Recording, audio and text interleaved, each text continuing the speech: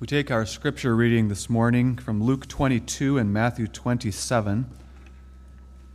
Let's begin at Luke 22, verse 19, where we find the institution of the Lord's Supper on the night when our Lord was betrayed in the upper room. Luke 22, verse 19 and 20, we read, "And he took bread and gave thanks and brake it and gave unto them, saying, This is my body, which is given for you. This do in remembrance of me. Likewise also the cup after supper, saying, This cup is the New Testament in my blood, which is shed for you." Now let's turn to verse 39, where we find Jesus in the Garden of Gethsemane. "And he came out and went, as he was wont, to the Mount of Olives, and his disciples also followed after him. And when he was at the place, he said unto them, Pray that ye enter not into temptation. And he was withdrawn from them about a stone's cast, and kneeled down and prayed, saying, Father, if thou be willing, remove this cup from me. Nevertheless, not my will, but thine be done. And there appeared an angel unto him from heaven, strengthening him. And being in an agony, he prayed more earnestly, and his sweat was as it were great drops of blood falling down to the ground." Now we turn to Matthew 27.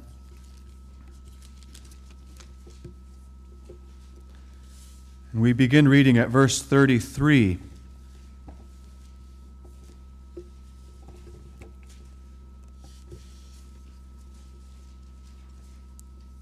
"And when they were come unto a place called Golgotha, that is to say, a place of a skull, they gave him vinegar to drink, mingled with gall. And when he had tasted thereof, he would not drink. And they crucified him, and parted his garments, casting lots, that it might be fulfilled which was spoken by the prophet.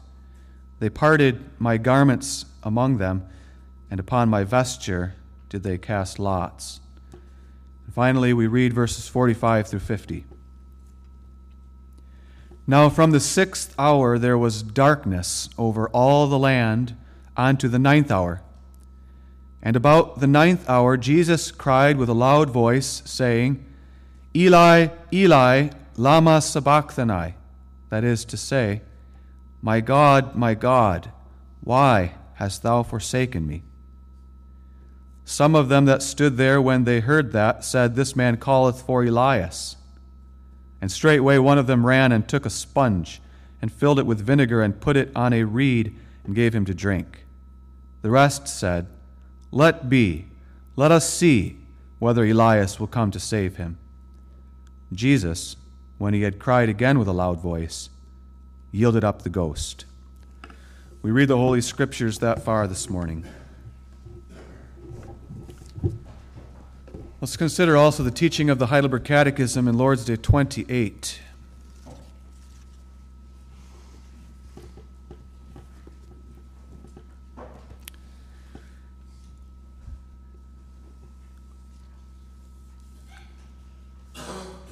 We considered the portion on preparing ourselves for the Lord's Supper last Sunday. Now we turn to Lord's Day 28, and let's just consider the first two questions of this Lord's Day today.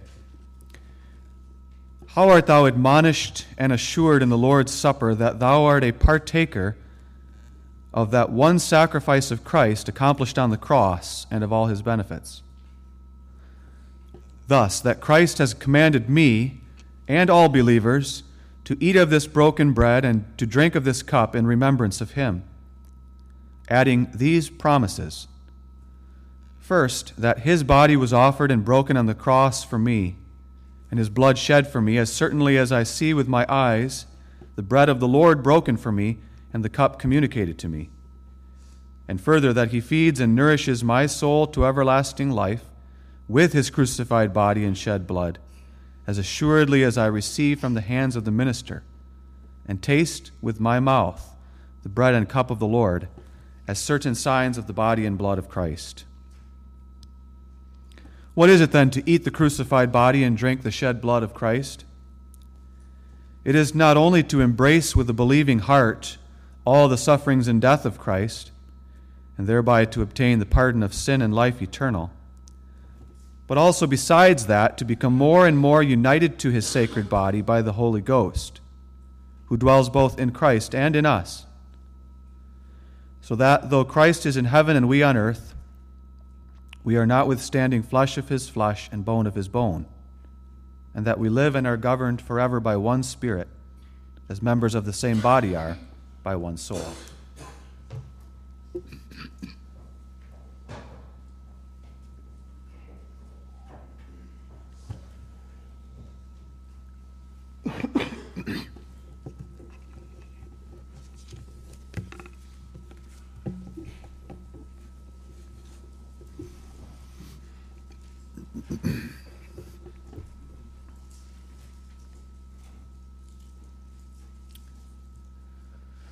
Beloved in the Lord Jesus Christ, we have seen in past Lord's days that the Holy Spirit works faith in our hearts through the preaching of the gospel and confirms it by the use of the sacraments.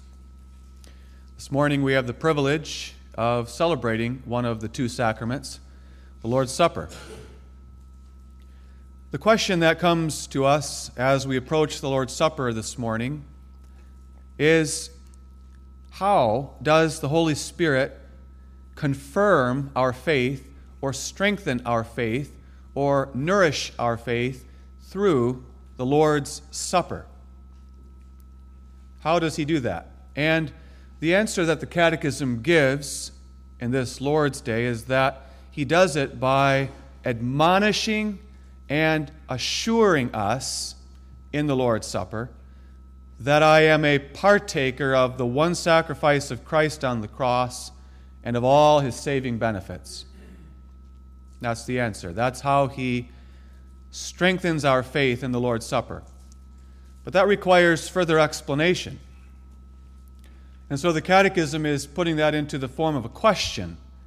How art thou admonished and assured in the Lord's Supper?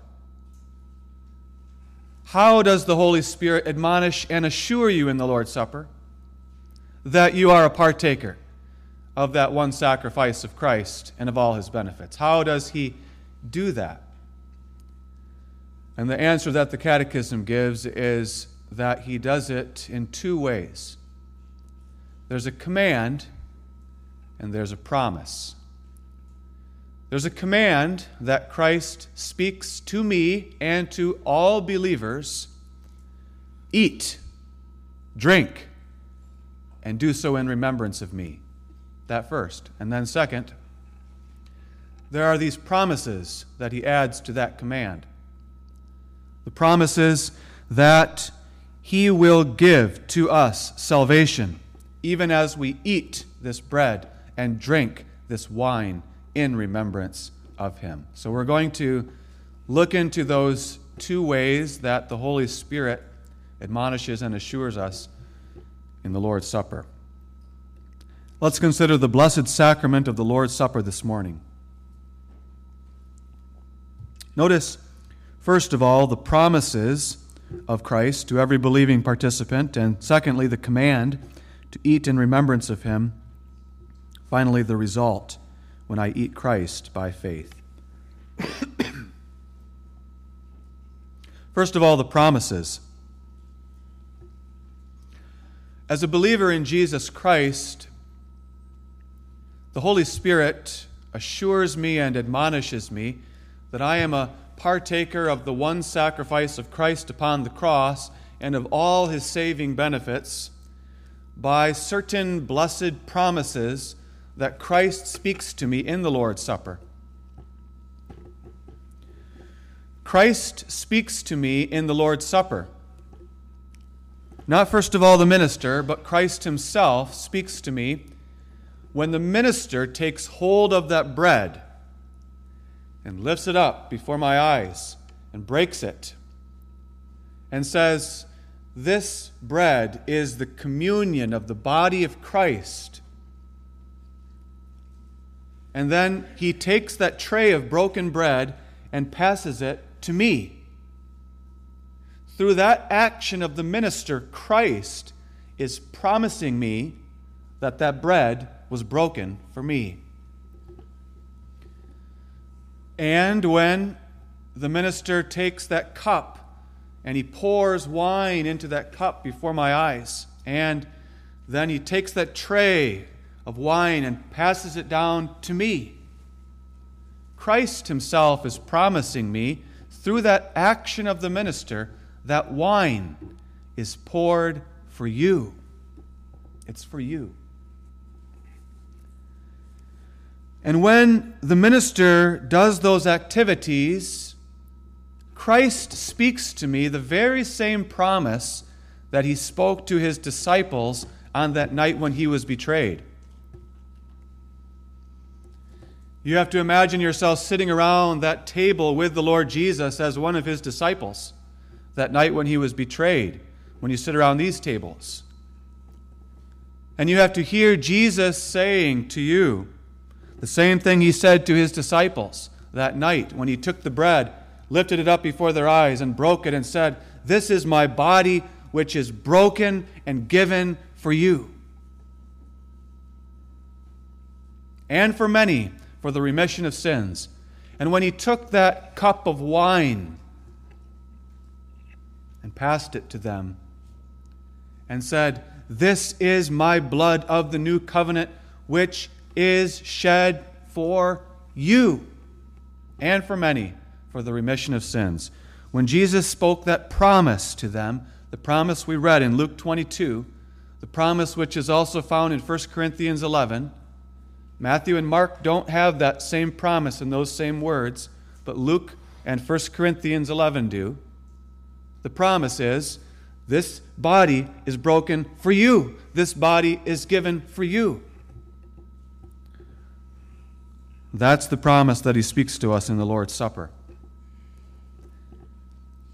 Now, the Catechism says that the Holy Spirit admonishes and assures me through those promises. When we see the minister breaking the bread and we hear him saying those words, Christ is admonishing us to hear his voice. He's admonishing us. He's saying to us, hear my voice. Don't just hear the voice of your minister. Hear my voice. Because I have a promise to speak to you. And what I promise you this morning through that human voice of my servant is that I gave my body to be broken for you on the cross, to feed and nourish your soul unto everlasting life. Just as you see this bread, and you know that bread is a nutritious, life-sustaining, life-giving food. Just as you see that nutritious bread broken and prepared and given to you, you must understand that I have given my body to be broken for you, and I give it to you so that you will live. And Christ says, hear my voice, I promise you. As you see this wine poured and passed to you, so you must hear this promise that I have shed my blood for you, to bless your soul with everlasting joy, because you know that that wine is a symbol of joy and celebration and luxury. Even as wine makes glad the heart of man, you must understand in that wine that I've shed my blood to give you joy, everlasting joy, to celebrate for all eternity in the covenant of grace. To go even deeper, we have to understand what Jesus is promising us through that bread and that wine, broken and poured and given to us. He's saying, I promise you, my dear child, hear my voice. I promise you that I came down from heaven for you. I came down from heaven to take your sins and your griefs and your iniquities upon myself and to bear the weight of your sin. He says, my dear child, do you see me there in the Garden of Gethsemane, falling down in the darkness of the night, crying out to my Father to take away this cup from me, if it were possible? Do you see me there, sweating great bloody drops? That's because I bore the weight of your sin, and it was the weight of the wrath of God against your sin that pressed out of me that bloody sweat in the garden. It was for you. And do you see me there being led, carrying my cross through Jerusalem to Golgotha?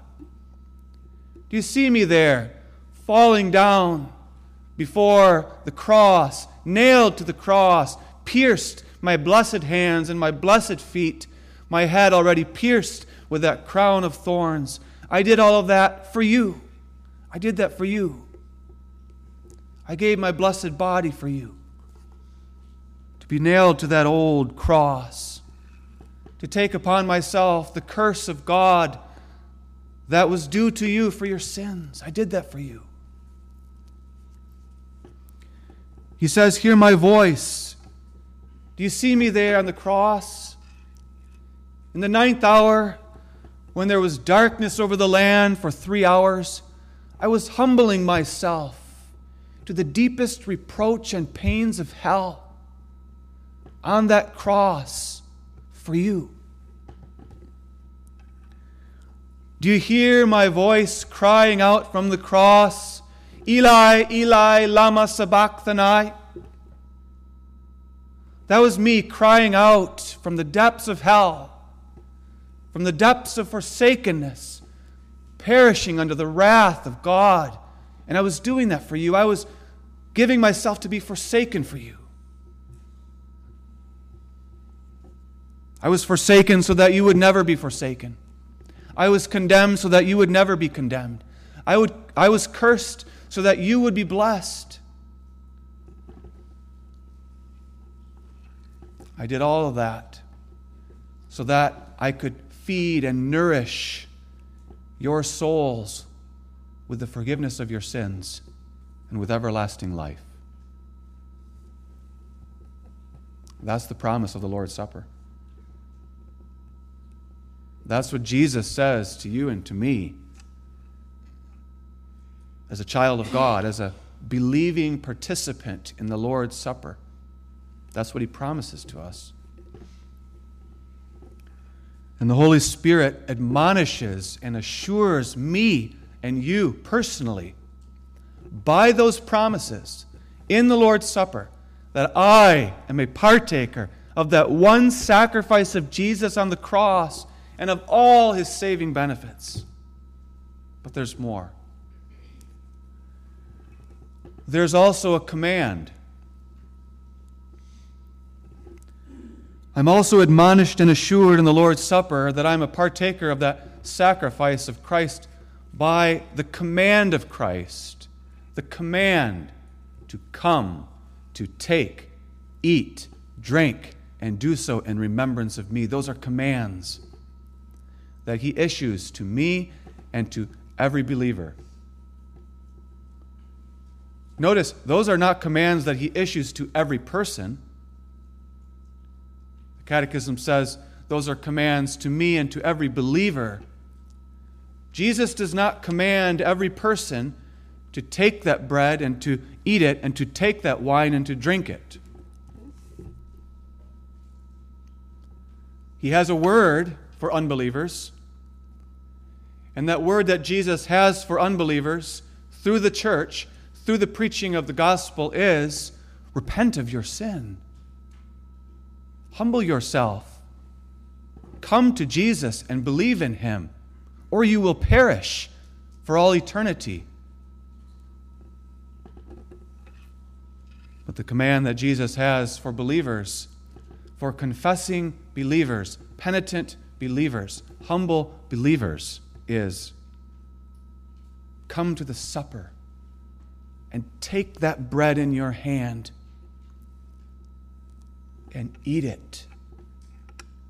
And take that cup and drink it. He commands me to do that. He commands you to do that. And to do that in remembrance of Him. And that very fact that He commands me and every believer to come, to take, to eat, to drink, that very fact already admonishes and assures me that I'm a partaker of that sacrifice on the cross and of all His benefits. Because He doesn't command everyone to do that. He commands me to do that. Because I'm a partaker, and therefore I am to partake of the signs and seals.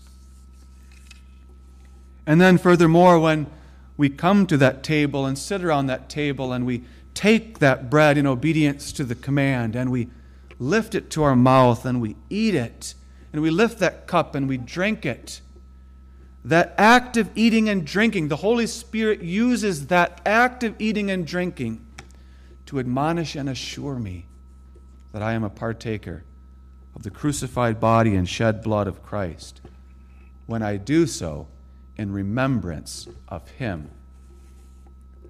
Again, that expression does not appear in Matthew and Mark, but you find it in Luke and 1 Corinthians 11. This do in remembrance of me. The call to remember Jesus in the Lord's Supper may strike us, if we think about it, as a little strange. That is, it might strike us who have grown up in the church to be a little strange, because how could we ever forget Jesus, we might think. After all, since we were little children, we might think, I've been brought to church, I've been brought to catechism, perhaps I've been brought to the Christian school, and almost every single day I've heard about Jesus. It seems almost impossible to us that we could not remember Him. And from our youngest days, we are taught that Jesus died on the cross for our sins. How could I not remember that? And we come to church every Sunday, and every single sermon teaches us that Jesus died on the cross for us. How could we not remember Jesus and what He did for us on the cross? And indeed, those are marvelous, marvelous blessings for us who grow up in the church and who are taught Jesus from our earliest days. But now our Lord adds this blessing to all those blessings, that He gives us also a visible reminder, a visible token, a visible sign and seal, a piece of bread that is broken, red wine that is spilled out. And that visible token that we see portrayed before our eyes is a reminder to us, a visible reminder that makes itself an impression, an indelible impression on our minds, hearts, and souls as we see it, of what He did for us and what it means. Therefore, beloved, when we take that bread and we eat it, we take that wine and we drink it, the Holy Spirit is admonishing and assuring me thereby that I'm a partaker of that sacrifice of Christ and all its benefits when I do so in remembrance of Him. In remembrance. If we come up here and we take that bread and we eat it mindlessly, then it doesn't serve any great spiritual advantage to us. If we're just going through the motions, if we're just doing the customary thing, if we're not thinking about it, if we're not lifting our souls to Christ in heaven and thinking of Jesus and remembering Jesus and what He did for us on the cross as we take that bread and eat it, then it doesn't serve very much advantage to us. It's when we eat it by faith, when we eat it in remembrance of Him, that's when the Holy Spirit uses it to assure us, to strengthen us, to confirm our faith. As we're eating the bread, chewing it, and swallowing it, we come to realize by faith Just as I'm taking this bread and eating it and swallowing it, I'm partaking of the crucified body of Christ. I'm partaking of the shed blood of Christ and all of his benefits. And what a joyful celebration of gratitude that then becomes. Because as the Catechism says, to eat the crucified body and drink the shed blood of Christ is, first of all, to embrace with a believing heart all the sufferings and death of Christ, and thereby to obtain the pardon of sin and life eternal.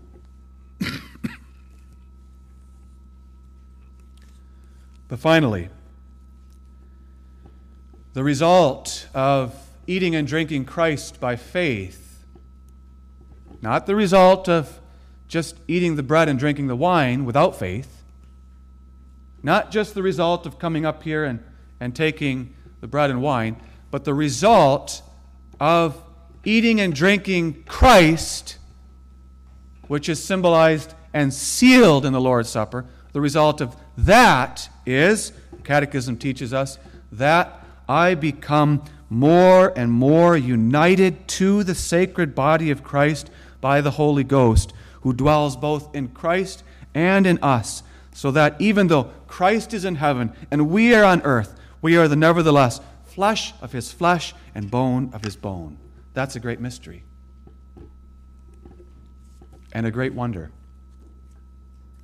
And that's the result when we are eating and drinking Christ by faith, not just at the Lord's Supper, but day by day, becoming more and more united to his sacred body by the Holy Ghost.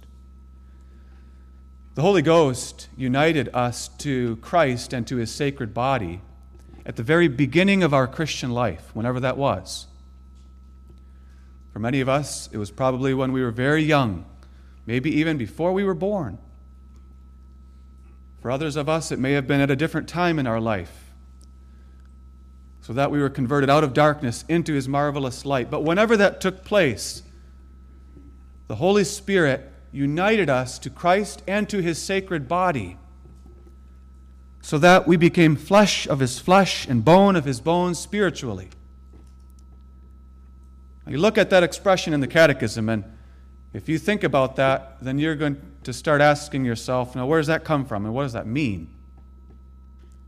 And then that will lead you into the Scriptures, and you will find the Catechism is taking this expression from Ephesians 5, verse 30, where the Apostle Paul is talking about husbands and wives dwelling together in marriage, and that the husband is the head of the wife, just as Christ is the head of the church, and Christ died for the church, and his love for the church, and the church is called to submit to Christ.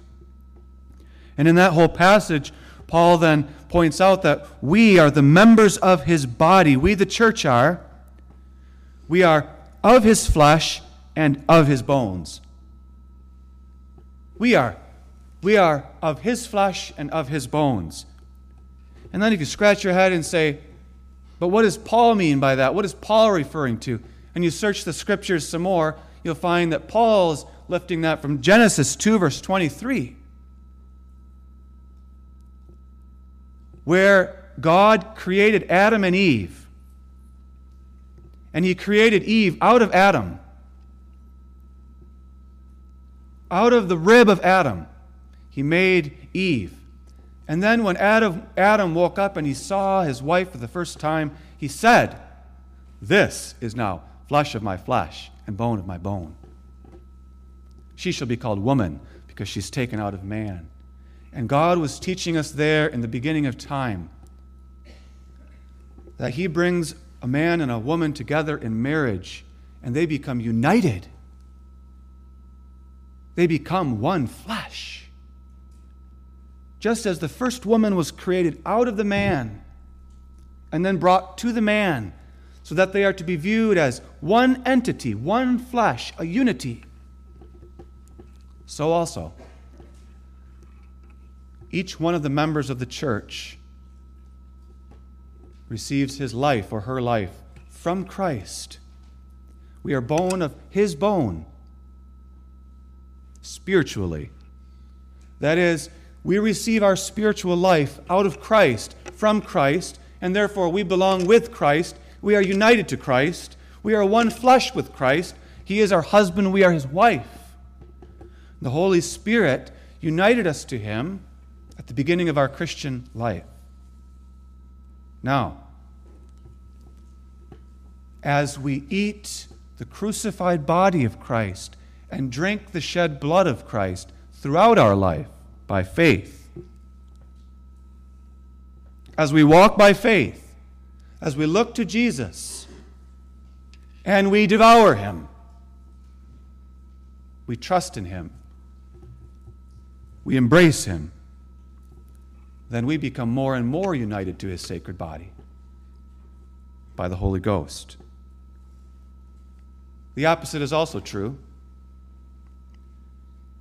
If you are not eating the crucified body and drinking the shed blood of Christ by faith, that is, if you're not looking to Christ day by day, if you're not hungering for Christ and thirsting for Christ, but if you're hungering and thirsting for something else, if you're looking for salvation somewhere else, if you're looking for joy somewhere else, if you're looking for comfort somewhere else, if you're looking for forgiveness somewhere else, then you're going to drift farther and farther away from Christ and from his sacred body, and farther into the world. But when we are eating his crucified body and drinking his shed blood by faith, day by day, looking to Jesus, the author and finisher of our faith, running the race with our eyes on Christ, then we're becoming more and more united to his sacred body and to Christ himself. That means we're drawing nearer and nearer to him. It's either one or the other. Just like in marriage, we husbands and wives were united at our wedding. United, one, right then and there. But throughout our married life, we're either drifting farther away from each other or closer to each other. It's one or the other. There's really no stagnant neutral area. It's either one or the other. So also in the spiritual life. And when we're eating the crucified body and drinking the shed blood of Christ, we're drawing nearer to Christ and to his sacred body, the church.